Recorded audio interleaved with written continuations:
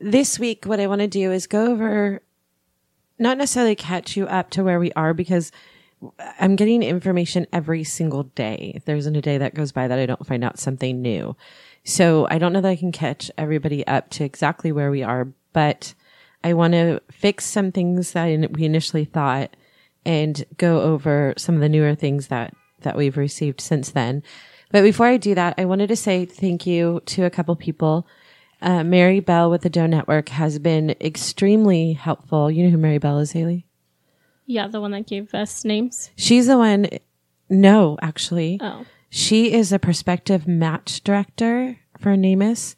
So when people submit a missing person that matches someone that's listed in the Doe Network, a Jane or John Doe, she's the one who determines whether it is possibly that person. Like she explained a little bit of it in the last episode, but her job is to determine whether it's a viable match or not.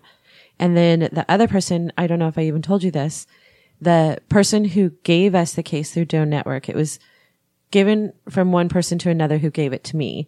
So I finally got to hear from the person who actually gave us the case.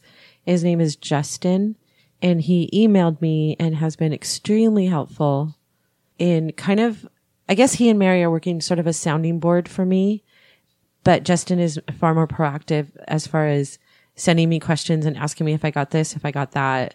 And he's been really helpful to kind of narrow down what I should be doing, as opposed, because I feel like with a case like this, there's so many individual players, and then there's witnesses that I'm looking for, and then there's friends that I'm looking for, and people who were in the police statement, and then talking to the detectives and stuff. And Justin's been kind of really good about trying to get me to narrow down to certain things. So he's been really helpful. The other person who's been really helpful, and I'm not going to say his name on here because he hasn't said that I could, but he's a private investigator out of California, and he has been a private investigator since 1982. And before that he worked with, or he knew Rolf Parks from the Norco bank robbery. That's how I got in touch with him, was through Rolf. And he has been incredibly helpful. He can look up things that I can't, and he's the one who actually got me the case number on the probate file for John Kidwell.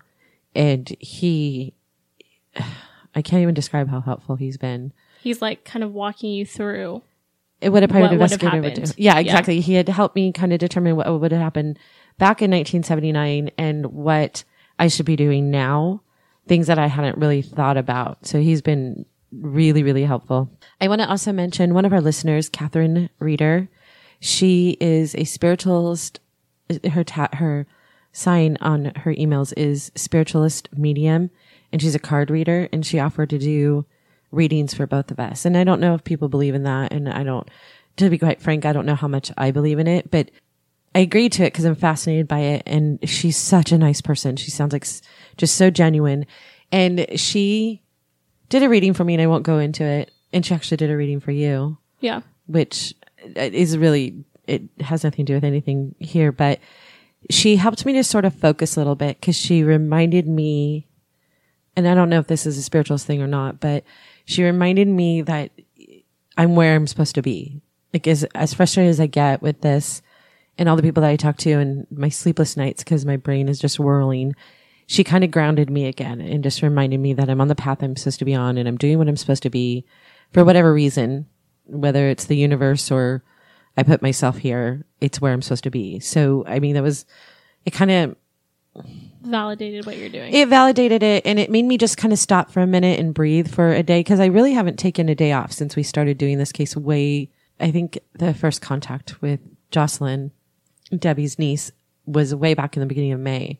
And I haven't taken a minute or a day off of it. And after talking to Catherine, I took a day to just kind of breathe and settle into it. And it was ridiculously helpful. And I don't know, maybe there was a reason for that, but we're going to have her, if anybody's interested, we're going to have Catherine's information and website on our episode page. If anybody is interested in that type of thing, even if you're not, she's very genuine and very sweet and just sort of a calming influence, I think. So we're going to have her on there.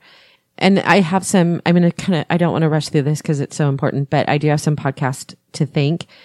I had put feelers out for other podcasts that could help me get the story out, not for promotion purposes or not for publicity purposes, but I feel like the more people that know about this story, the more likelihood we are to find someone who's still alive. It wasn't that long ago. It was 40 years ago, that knows something. And so we have different genres in podcasting. And I feel like if other genres, not just true crime, that we might reach more people that way.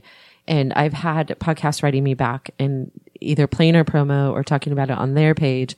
And in exchange for that, I wanted to do the same for them. The first one who responded to me was Laughing in the Dark podcast. And I love this podcast. It's not just that they're doing our promo for us. I actually really like these podcasts. It's Laughing in the Dark podcast. Their website is Lit Dark Podcast. And it's a podcast out of Portland, Oregon by Sarah Jones, who's very sweet.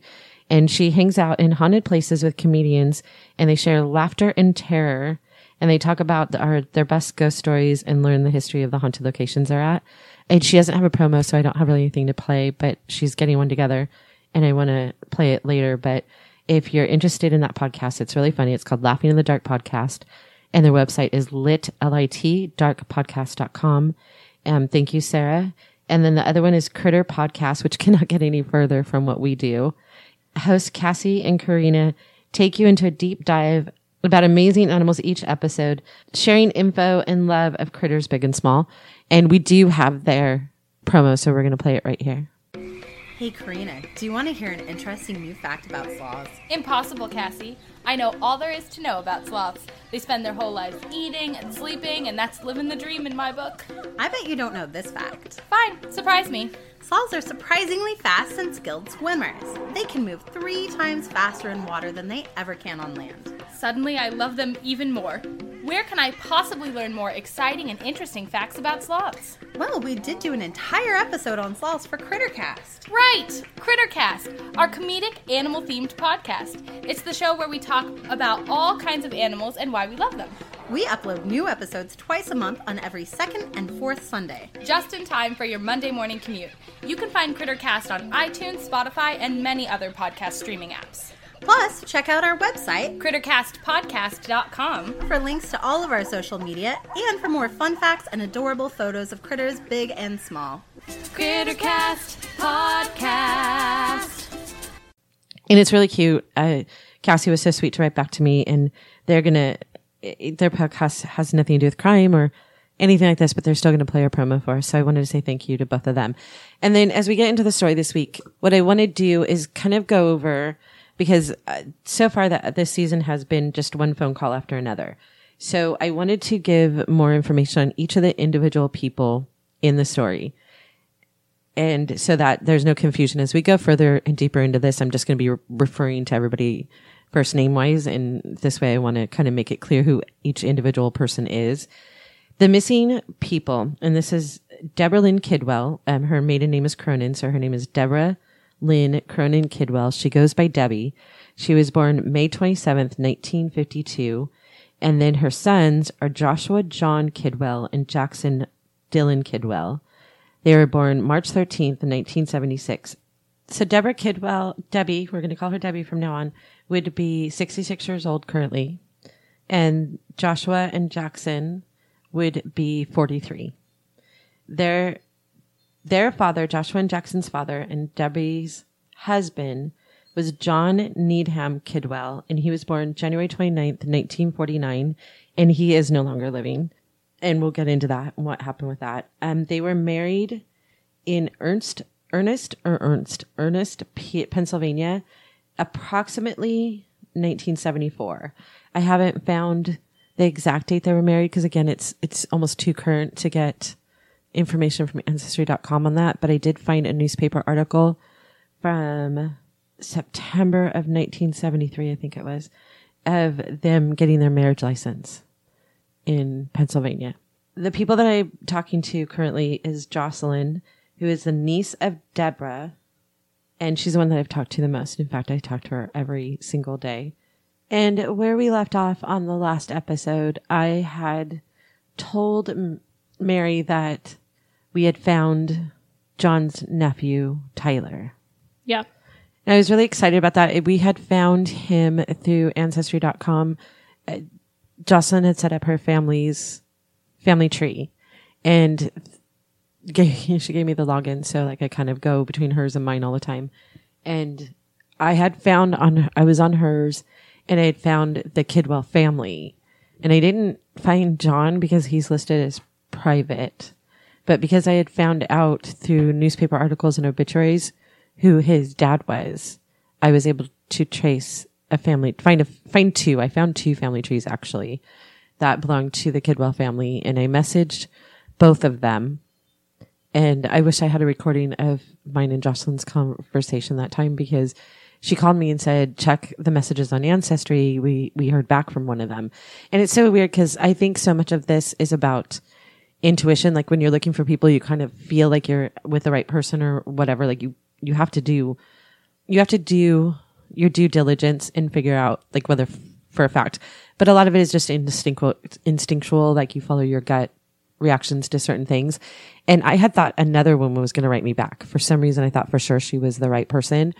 And she's not the one that wrote me back. It was another woman who wrote me back and said that, well, her first line was something like, I tried to search your tree, but it wasn't coming up.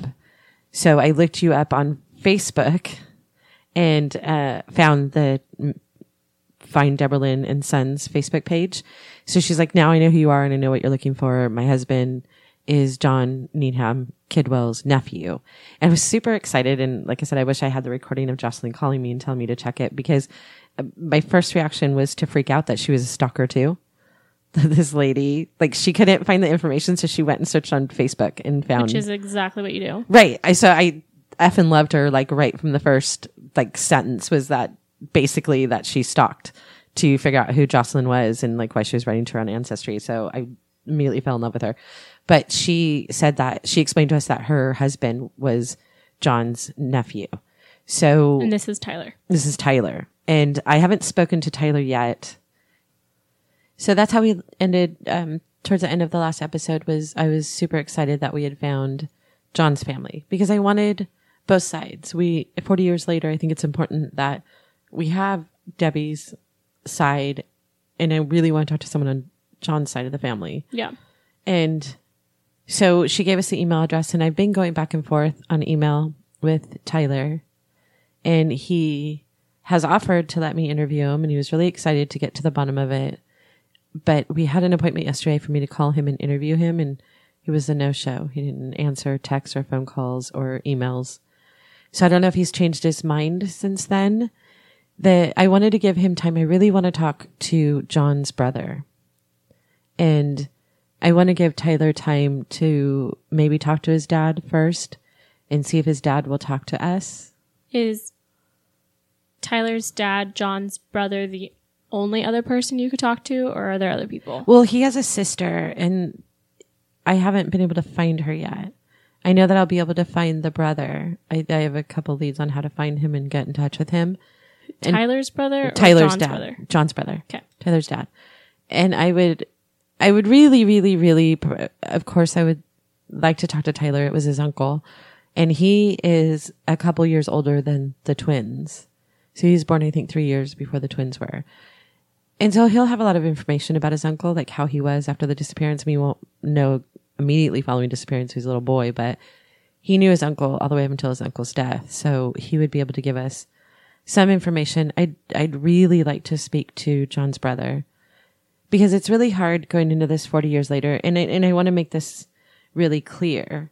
The detectives from 1979 and the current detectives, and I will quote, well, we're not allowed to record our conversations with the detectives, so I can't really quote what they say, but I can say what was written down. And the quote from the current detective, after reading the file and going over everything, his summation, I guess, was, I believe the husband had a great deal to do with this. So I want to make it very clear. The husband is definitely the prime suspect. What I don't know is why he was a prime suspect and why they didn't arrest him, or why they couldn't arrest him, or why they couldn't put, I mean, other than the the detective has mentioned a couple times that their bodies were never found. So it's hard to have, especially back in 1979, There's no crime without evidence in a body. Right. And the detective has cited, like, during a couple of my conversations with him, other cases where they've tried someone and convicted someone without a body. So that's not really the problem. And to be honest, we haven't gotten a clear answer as to if the detectives back then thought that he was responsible, and the detectives in the following years, because there were at least 3, I have at least 3 different names of detectives who have received the case since 1979. Why he couldn't be arrested or why they couldn't pin it on him, I don't have that answer yet. So I guess talking to John's family, I can only guess or assume that they may not want to talk to me because of the fact that John was the prime suspect.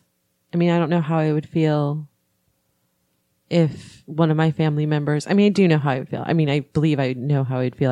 I would want to help the police in any way that I could, even if it was 40 years later. But I don't know that everyone else feels that way. So I have not spoken to the nephew yet, other than a few emails back and forth. And I have not spoken to John's brother yet, which I would really like to talk to. So most of your contact is just Debbie's side? Yes, most of my information has come from Debbie's side. And as far as John's side, it's only been emails back and forth with the nephew so far. So do they not know if the information that you've gotten from the detective? They don't know any of that stuff? John's family knows very little. I haven't given them a ton of information because I was waiting to have a conversation with them. And I sort of been putting out feelers and asked Tyler directly, like, if we find out that your uncle had everything to do with their disappearance, how is that going to make you feel? Like, are you okay? Are you okay with that? Like, are you okay with opening this box and whatever happens, like, you're going to be fine? Yeah, like, you're going to be all right. I'm going to tell the story. No matter what I do, I'm going to tell the story. I'm trying to help a family heal, or at least get some kind of answers, or at least be able to put it to rest with all the knowledge that they can have.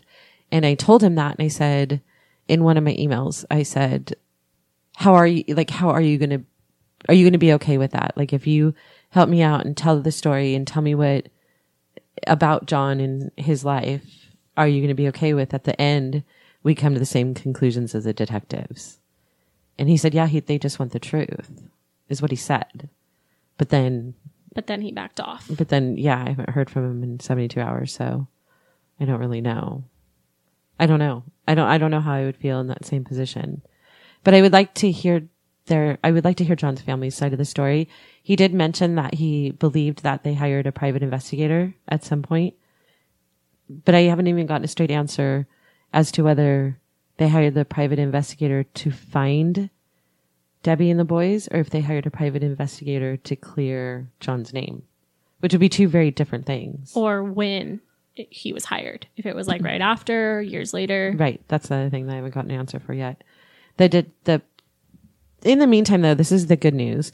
In the meantime, we had written a couple of emails back and forth to the detectives. Like I said, with the original detective, I had something like 32 emails going back and forth.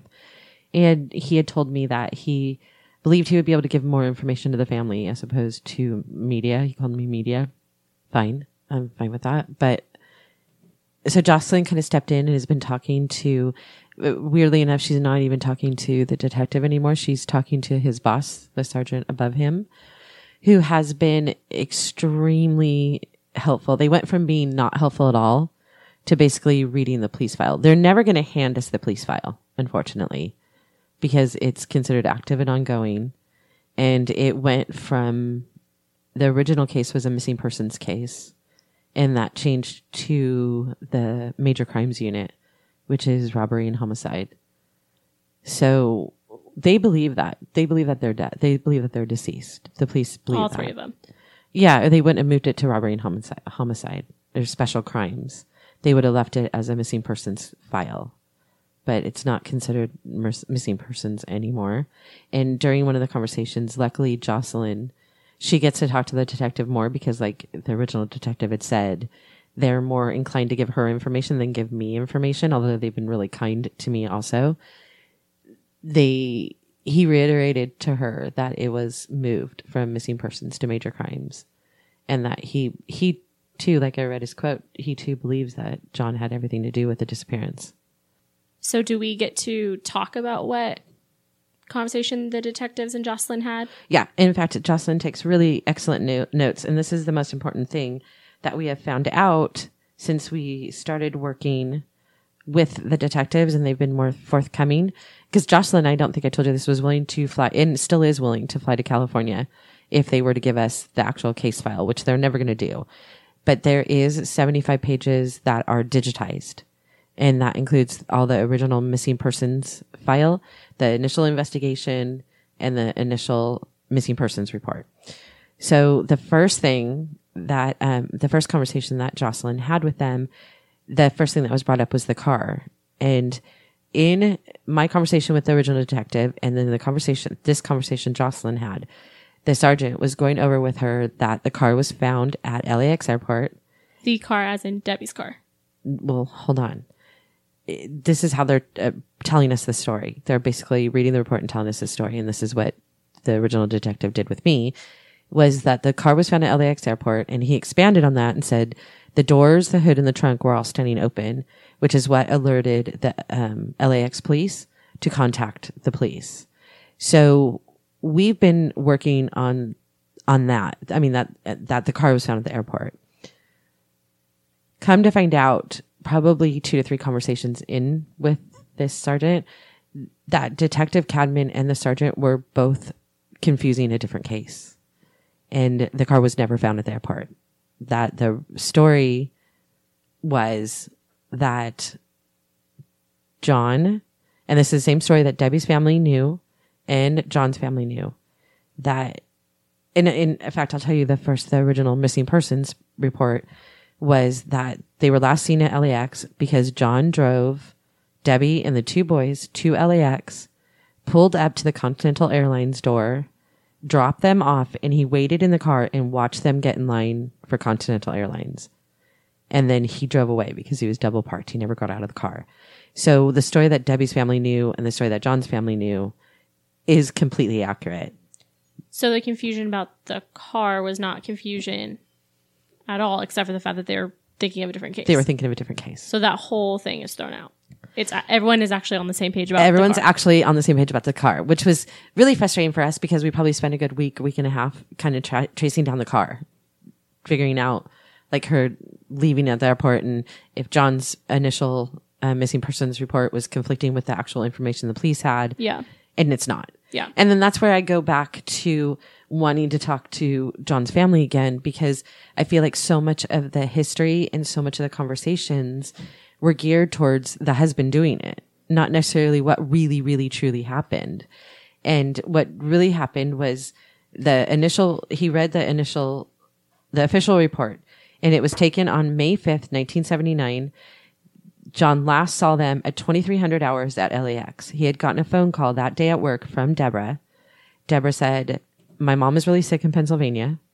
I need to fly to her." So John went to the bank, pulled out $450, gave her $450 cash, which would have been more than enough to buy the plane tickets to Pennsylvania and back in 1979, and gave her a blank check, and then dropped them off at the airport, watched them walk in, drove away.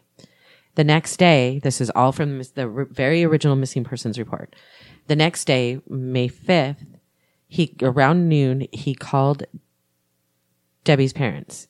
Now, the original story was at Debbie's mom, and you can hear it in the recording from the sister, and the stories passed down, that the grandmother answered the phone, that Ann Cronin answered the phone, which is Debbie's mom, Jocelyn's grandmother. Answered the phone, and John said, "Let me speak to Debbie." From what the police report says, that's not what happened. When John called the Cronin house, he spoke to Debbie's father and said, "Can I speak to Debbie?" And the father said, "She's not here." And John said, "She is. I dropped her off at the airport last night. She was coming to see Ann because she said Ann was deathly ill."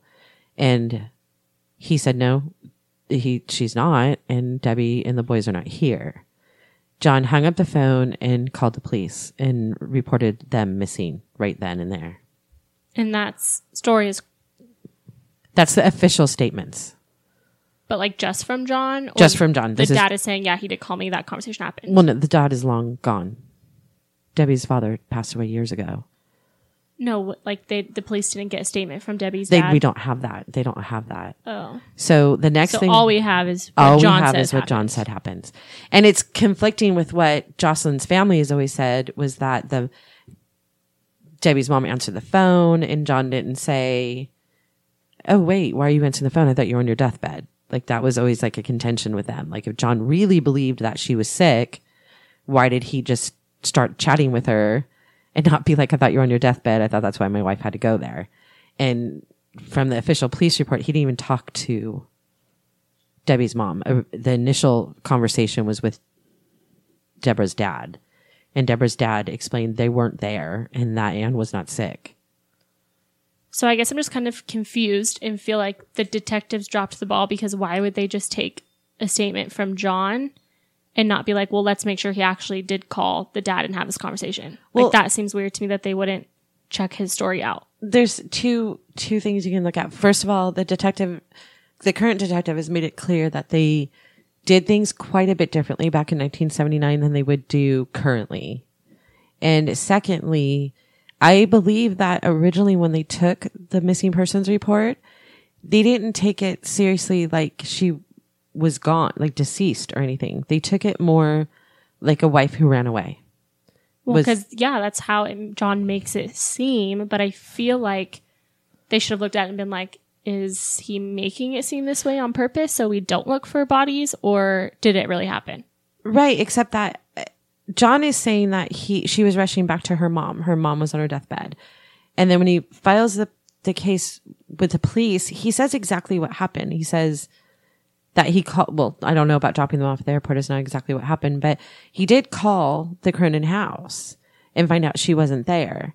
So I don't know that in the first conversation, he led them to believe that she was a runaway wife.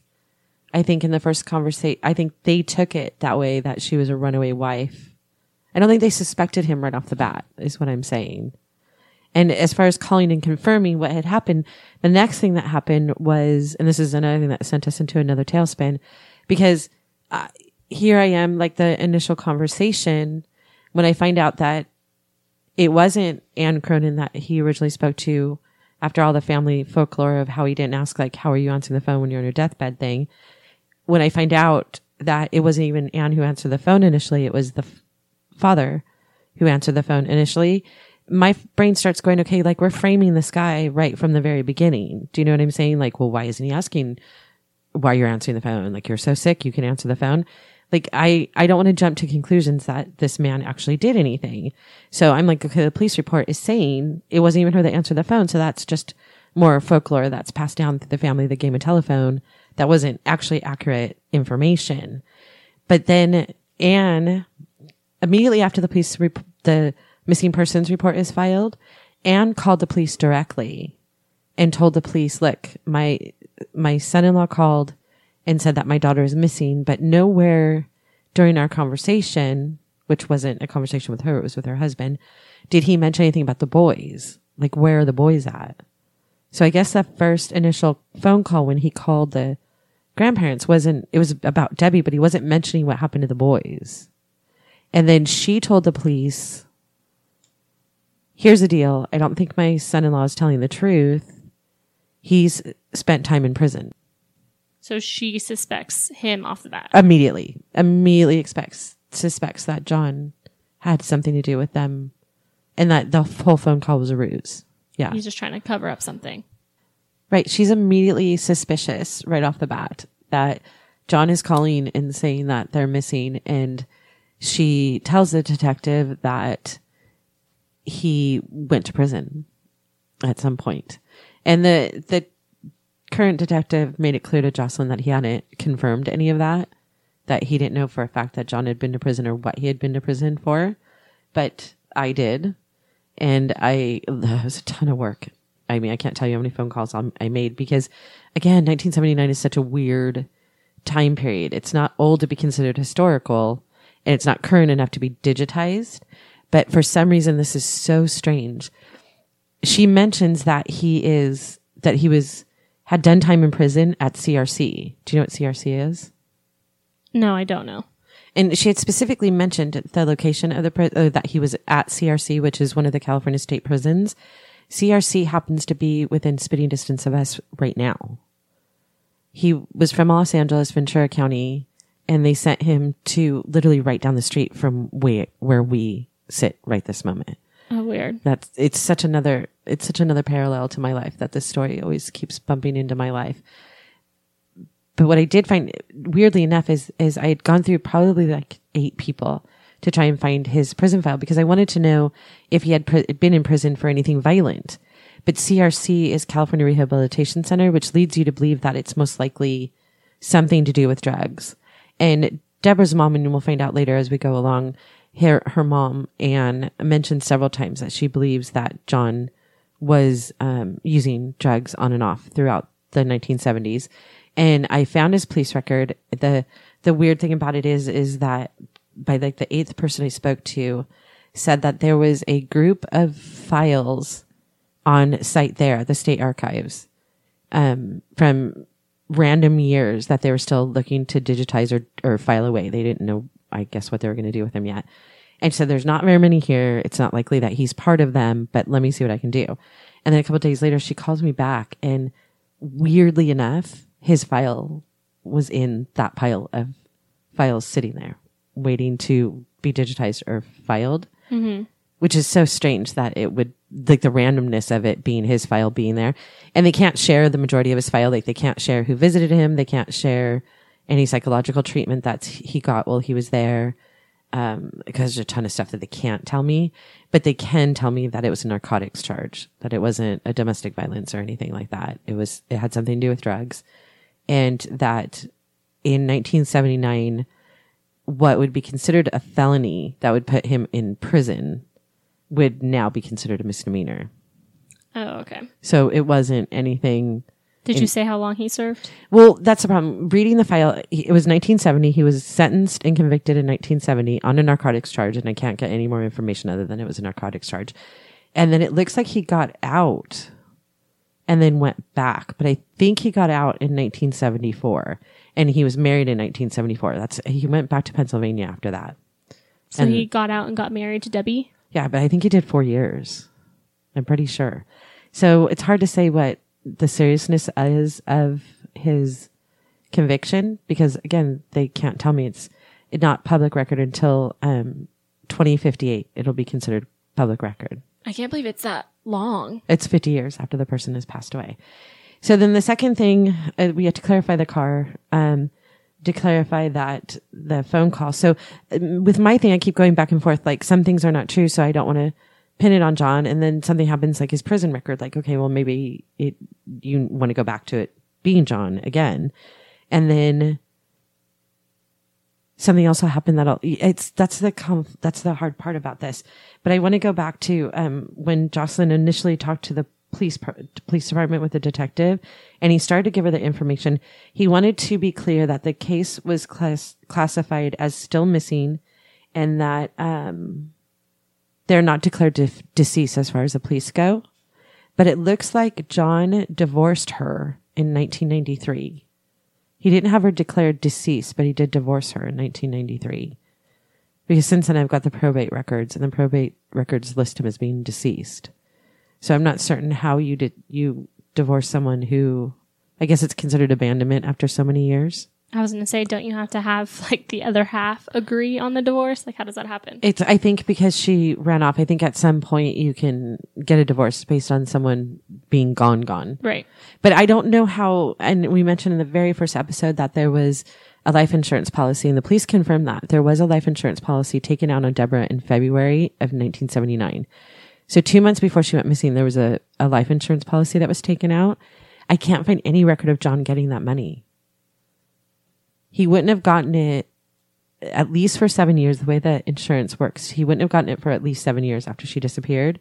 And then on top of that, he didn't divorce her until 14 years after she disappeared. So if he divorced her, he wouldn't be entitled to the money either. But you can't find that he got it after 7 years anyway. I can't find that he got the money. There's no case files or anything. It would have had to have gone through the courts for sure because there's no death record. Yeah. And to collect a life insurance policy, you have to have a death record. So I don't show that he collected on her insurance policy at all, which again, then flips me to the other side again. Like he didn't kill her for life insurance. He never took it. And if he divorced her in 1993, that makes it null and void that he would ever be entitled to her life insurance policy. Right? Yeah. I mean, or he banked on them finding a body and not pinning it on him, and then he would have gotten it, and that just didn't happen. So then he couldn't get the money. Like it could have just been like an oopsie, you know? Yeah, but he could have, after a certain amount of time, you can declare someone deceased. People do it all the time. Really? After a certain, yeah, absolutely. People do it all the time for insurance policies. They declare someone who goes missing deceased, where they have to go through a courthouse to do it, but they get the judge will say, okay, presumed dead. So he didn't try hard enough. It doesn't look like he tried at all. Got it. And then the other thing is we bring up in the last episode too is that Debra's fingerprints are on file, and I want to clear this up because I think this is really important. And Mary Bell and I were talking about the only reason that a woman would have, or a person would have their fingerprints done in 1979 is for nefarious reasons, like she was arrested or went to jail. Come to find out, she was a nurse. So what does that mean? As a nurse, you have to get your fingers? Yeah, for your licensing, you have to have a fingerprints done. And talking to Debra's sisters, neither one of them mentioned that she was a waitress and an artist, but nowhere do they mention that she was a nurse. So she was a nurse. One of the witnesses that is in the police file worked with her at Santa Monica Hospital. So that's why her fingerprints were done, was because she at one time was a nurse. She had quit 4 years prior to her disappearance and went to work as a waitress. Weird. Right? Yeah. And then the other big thing that I want to clarify is we talk a lot about a nervous condition and it being epilepsy. I think this is important information, is that they spoke to her doctor. Her doctor was a Dr. Jacobs. Now this again is all from the police file. Her doctor is Dr. Jacobs. In her prescription, she was on very heavy drugs for her epilepsy. She was taking Dilantin and phenobarbital. I don't know if I'm saying that correctly, but it's phenobarbital and Dilantin, which are very strong drugs. And I actually looked up what could happen with these drugs, and it can cause changes in mental status, behavioral problems, and even dementia. But the thing is when they spoke to her doctor made it very, very clear that she was not faithful to either her doctor's appointments or taking her meds.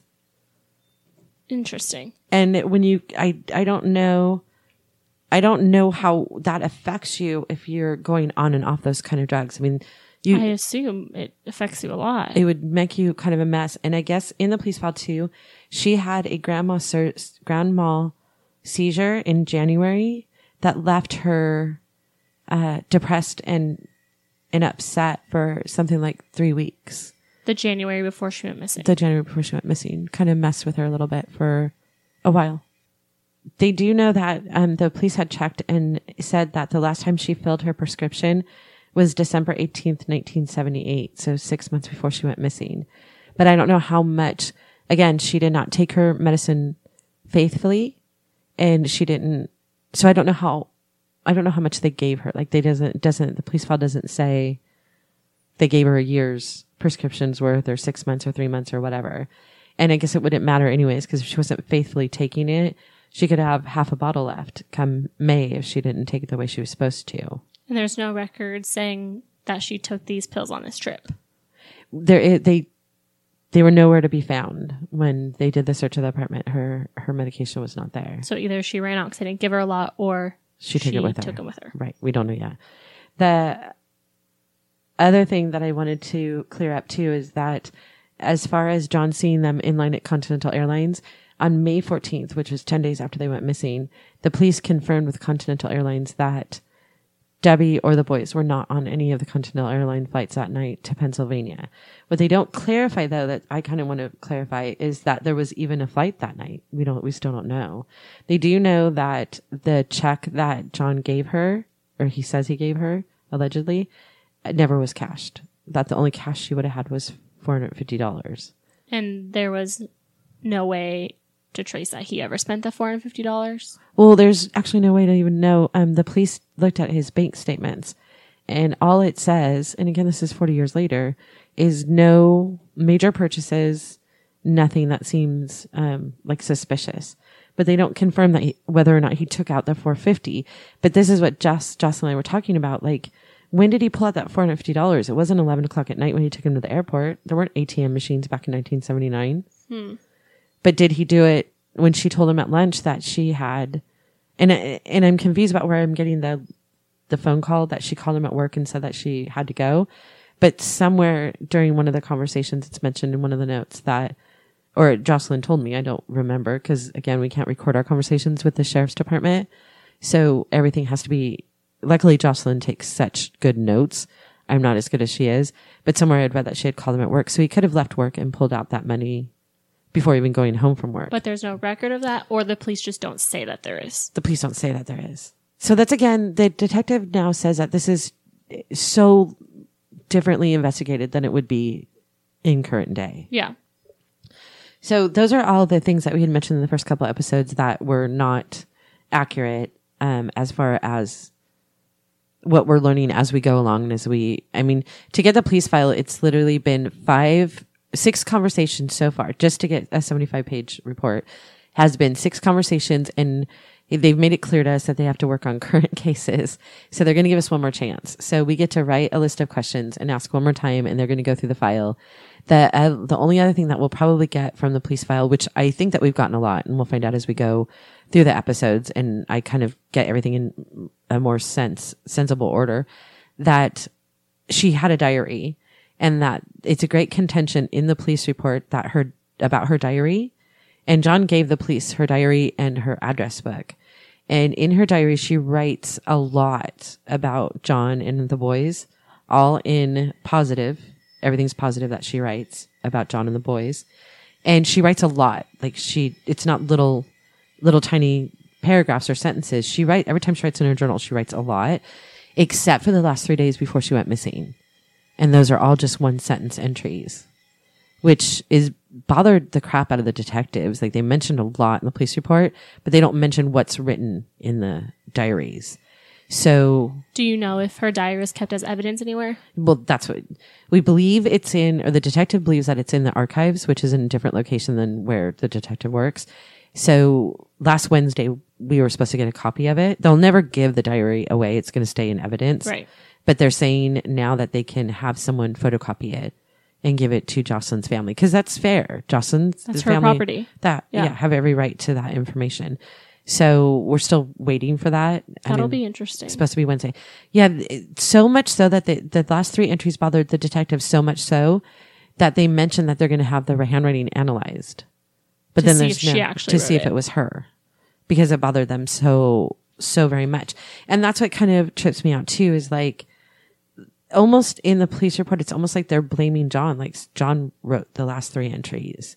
And to me, I hate to be devil's advocate, but if she was taking these serious drugs and she wasn't taking them regularly, and it did affect her mental state, wouldn't it affect how you write too? I guess, yeah. I don't know. So that's another thing. And then, the last thing I want to mention is that it is confirmed that John committed suicide in 2008. Okay. He shot himself in his house. And there's so much more to that story. He did leave a suicide note. And are we going to be able to talk about that in the next episode? We will be talking about the suicide note in the next episode. And we will be talking about the other extenuating circumstances when he killed himself, and why I keep changing my mind so much. Because one minute I'm convinced that this poor man lost his wife and kids and lived his life wondering where they were. And then in the next minute, I'm like, oh, he did it. Like, he did it, and we'll never find their bodies, and we'll never find them, and we'll never know what happened. Yeah. We still don't know what happened to Debbie, Joshua, or Jackson. We have small reasons to believe that maybe Joshua and Jackson, or even Debra, may still be alive. If that's the case, then they may still be out there. To believe that, you have to believe against what all the detectives believe, and that is that John had nothing to do with their disappearance. Please help us by sharing this podcast and like and share the Facebook page, Find Debra, Lynn, Kidwell, and Sons. We do believe that someone somewhere knows something. Please help us find that someone.